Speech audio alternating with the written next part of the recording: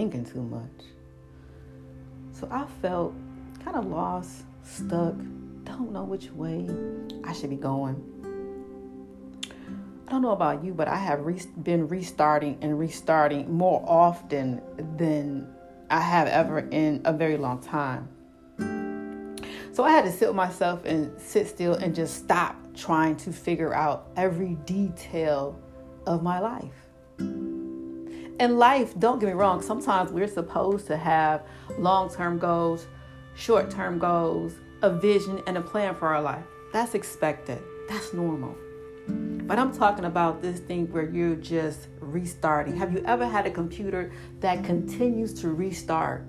It continues to restart. And you might need some help or somebody to look at the computer to see why does it keep doing that, right? And so that's how my mind continued to feel. It felt like I just needed to continue to restart. And I had to sit with myself as I repeat myself and say, okay, enough of this. Enough of trying to figure out every single detail of this thing called life that I have. Now, I'm grateful for it. Don't get me wrong. But I don't have to figure it all out. I want to stop, as you heard before, and smell the roses. I want to stop and embrace the moments. Embracing moments like when my great aunt called, who is 75 years old, and we have a conversation and we laugh. And I get to ask her questions about her past and ask her questions about today. The wisdom from that exchange, I have to slow down and embrace those moments. Or when I get a call from my mother, and we share and we embrace motherhood together, or we embrace this thing called adulthood together, and we get to have a level of exchange, and she gives me information and knowledge and wisdom from on high, from experience. I have to stop and embrace those moments.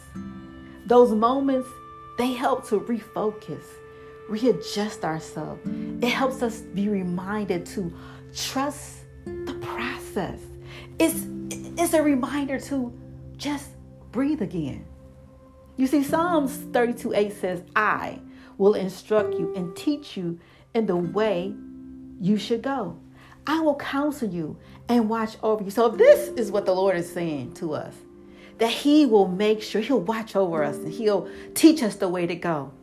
So I was able to look at that scripture, sit still, embrace the moment, and trust that God will teach me and show me which way to go. He'll counsel me in the way that he wants me to go. And so because he will do that for us, I have chosen, I hope you choose, to take the time to breathe again. Thank you for tuning in to Breathe Again Life Coaching.